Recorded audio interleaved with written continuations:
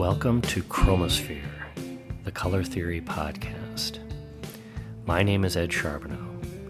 I am an artist whose main focus is on painting, and I am also an adjunct faculty member in the Fine Arts Department at the Minneapolis College of Art and Design. This podcast presents a series of conversations about color usage, and optics as they relate to theories of human color perception in the making of visual art and design. Today's episode will be talking about Homer, the poet Homer, and his description of the color of the ocean as wine dark, the wine dark sea. Homer writes in the Iliad and the Odyssey, I think maybe 12 different times between the two books, he refers to the color of the sea as wine dark. And so the question has been, why did he use that term? As wine, of course, is red and burgundy colors. So in today's podcast, I thought I'd run through some of the thinking on this. Actually, I think that the ocean at the time of Homer could have appeared as wine dark. And so I'll walk through how that could be. One theory is that at the time Homer lived, which I found a pretty broad range for when it's speculated that he lived between the 12th and 8th century BCE. So that's quite a span. But, it's speculated that humans at the time may not have perceived or distinguished from other hues the color of blue. And that the color blue would be associated with a green or a violet and not seen as a true hue. Now, one of the thoughts on that is that there's evidence that I've encountered about the origins of languages, and I'll have to do some more on this. This is kind of an evolving kind of thing for me of understanding this. Evidently, the way languages have evolved over time, the names for colors come into languages at different times, and there's some similarities which are kind of interesting, that there's words for colors like white and black, and then red, pretty early on in languages. And then the next color to enter into the language is generally green, and then yellow.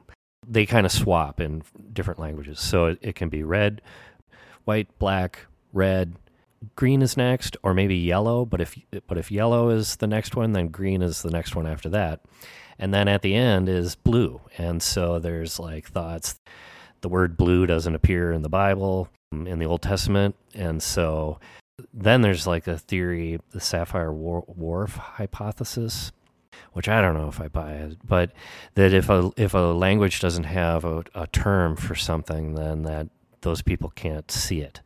So it's speculated if the Greek language didn't have a word for the color blue, then the people wouldn't be able to see the color blue.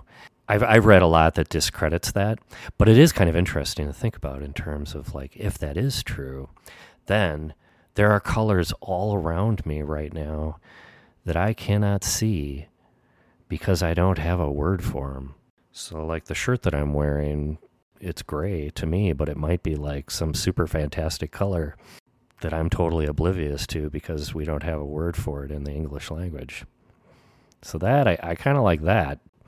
But anyway, the one thing though that I have encountered is in terms of, I've talked about trichromatic color vision in previous episodes, and so that refers to the 3 light-sensitive type cones in our eyes that are mainly sensitive to blues, reds, and greens, light waves, and that's how we see all colors.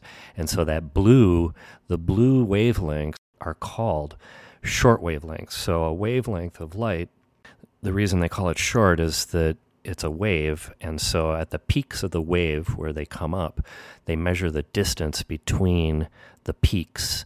And if it's a short distance, then it's short.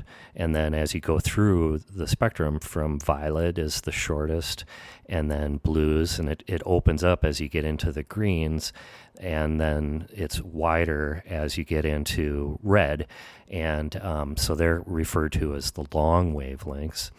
And then also within the electromagnetic energy, the visible spectrum is just a small little sliver of these wavelengths. There's many more, like infrared and the radio waves, microwaves. So yeah, maybe a way to visualize these waves and the size of them is like, if you think of your microwave, my microwave has like a door and I can see through, and there's like this grid, this metal kind of grid of little holes. So I can look in to see the food cooking and stuff like that.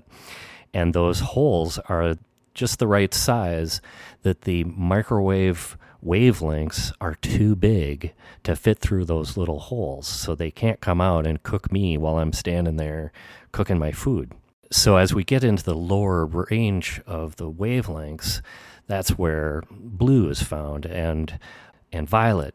And it's speculated too that the violet wavelengths, and it kind of makes sense, like the next one, the shorter after violet, is ultraviolet, and most humans cannot see ultraviolet.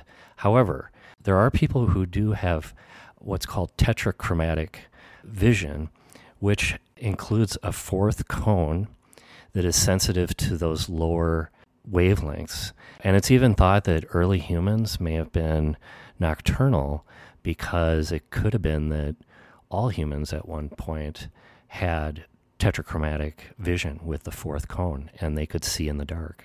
They could see ultraviolet. And so violet is interesting because as the wavelengths are getting closer and closer together, they're violet, violet, violet, and then it turns to ultraviolet. We can't see the wavelengths. So to me, that means that there's parts of, or maybe a big portion of the violet range that we cannot perceive because the wavelengths are at one point too close together for them to impact and have an effect on our light sensitive cells on our retina. So now going back to that idea of tetrachromatic vision, could it be that the Greeks at the time, 12th to 8th centuries BCE, so like, thousands of years ago, could the Greeks had tetrachromatic vision, or maybe Homer himself? And so, given how many generations that would be, that those cones could be lost and, evolved out of human color vision, although there are people who do have it still today. And there's a way to test for it. I'll have to look that up and maybe put it on the website or something. So now going back to it. So if Homer, the old guy, had that fourth cone cell, and he could see into the ultraviolet range, and he could really see violet, he may have seen the sky as violet. The sky is blue because light wavelengths coming from the sun are what's called scattered as they hit the Earth's atmosphere. And scattering takes place in a couple of different ways. There's a couple of different theories on this. The one is called Rayleigh scattering, and that's what's responsible for making the sky look blue. And Rayleigh scattering occurs when light hits particles that are smaller or about the same size as the wavelength. So like oxygen molecules or carbon, CO2 or whatever, stuff like that. So you're thinking about the molecules of the atmosphere. Ozone refracts or scatters blue intensely, actually. Actually, at night, the next time it's a clear sunset or something, you'll see all the clouds and stuff are pink and orange and whatever from the setting sun. If you look up, the sky should be this like really deep blue, almost black. And that's the ozone layer that you're seeing. And so then there's something called Mie scattering, and that occurs when light is scattered by particles that are similar in size to the wavelength, or maybe a little bigger or something. So like something like smog and like dust particles in the air cause me scattering. And so that scatters out different wavelengths, more like yellows, if you think of like smog, like this yellow-green. And then there's another one. It doesn't have as fancy of a name. It's called non-selective scattering. Let's see here. So that occurs when the light wavelengths are hitting particles that are larger than the wavelengths. And so something like clouds and fog, so like water droplets, are much bigger than the wavelengths. Going back to this Rayleigh scattering, evidently there are many, many, many more violet wavelengths scattered by the oxygen and the molecules of the atmosphere than there are blue wavelengths scattered. So our perception, if you have trichromatic vision, is very weak at detecting violet. It's much stronger at picking up the blues. And actually blue is, I'll have to do, this will be another podcast, but there are much fewer blue cone cells on our retinas than there are green and red cone cells. And in the center of the retina is an area called the fovea. In there, the red and green cone cells are much more concentrated, and the blue cells are just kind of peppered a little bit.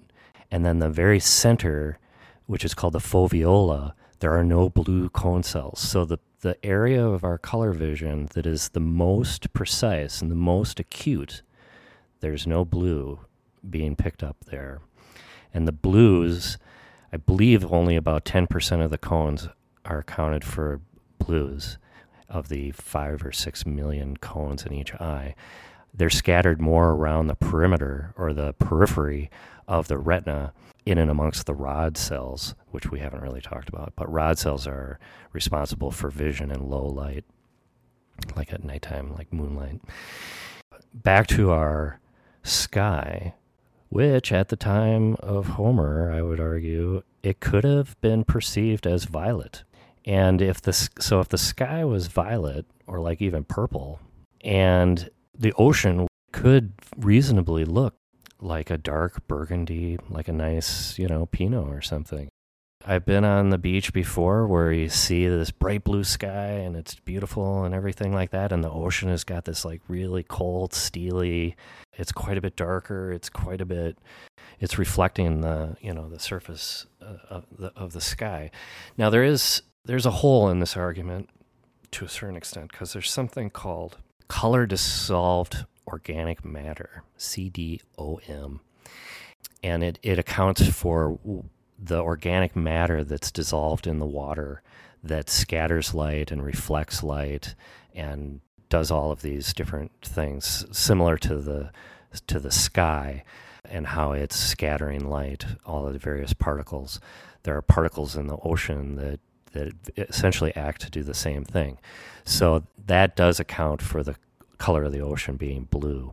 And you can notice this like much more if you're looking through a vast amount of water, like a really deep, like we were snorkeling off the Great Barrier Reef and we were on one of those kind of almost like continental shelf like looking things, like looking down into the abyss.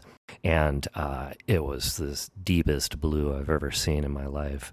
But at the same time, we were in the Caribbean once. I swear the water was violet, almost purple, almost like a reddish violet. I mean, it was not blue. I even called my wife over and I was like, look at that. That is not blue. And she was like, totally agreed. It was shocking. And so if the sky was violet or even purple, like a dark violet, and if the color of the ocean wasn't blue reflecting the sky, would it have occurred to anybody to call the ocean blue? Because where else does blue really appear naturally in the environment? It's not a very common color to encounter if you take out the sky and the color of water. Like there are certain stones and minerals that are blue, certainly. There are some flowers. We've got, blue morning glories. Those are kind of like the ones I like the most, but they're kind of they're very rare actually. So there's not a ton of things out there that are just naturally blue. So yeah, I think the color of the ocean reasonably could have been a dark burgundy. And if I was there, I'd be like, hey, Homer, it's 5 o'clock somewhere. Why don't you pour me a glass of that ocean and we'll have a toast to your success with your 2 great books. You don't know it, but they're a hit. Enough of that. So that concludes our podcast today, a little bit of a shorter one. If you're interested in more about this, there's quite a bit written on it, and there's a really great article in the New York Times called Homer C. Wine Dark? By John Noble Wilford from December 20th, 1983. So check that out if you're interested. And yes, so today we covered a few topics: trichromatic vision, tetrachromatic vision, could humans see in the dark in the olden days, color of the sky, Mies van der Rohe scattering, Mies scattering, Rayleigh scattering. Another thing maybe to take a look at, and we'll do a show on this, is called the Purkinje effect.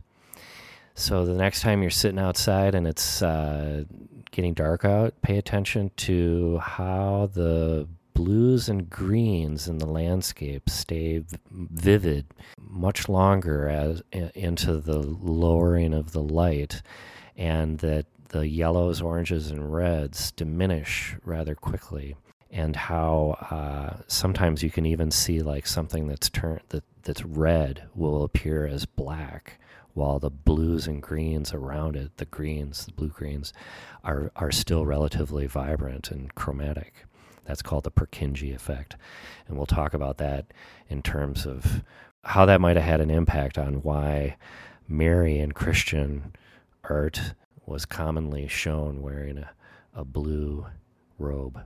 So that's a teaser. So thank you, and I hope you enjoyed the episode. I hope you enjoyed this episode. Please share it with your friends and family who may be interested, and follow Chromosphere, the Color Theory podcast, on Facebook and Instagram. We'd love to hear from you if you have comments or suggestions. I'd like to thank Jeremy Shapinski for writing and performing the theme music. Thank you also to Grant Winkles, Susie Manili, and Jeremy Shapinski again for their production, consulting, and editing.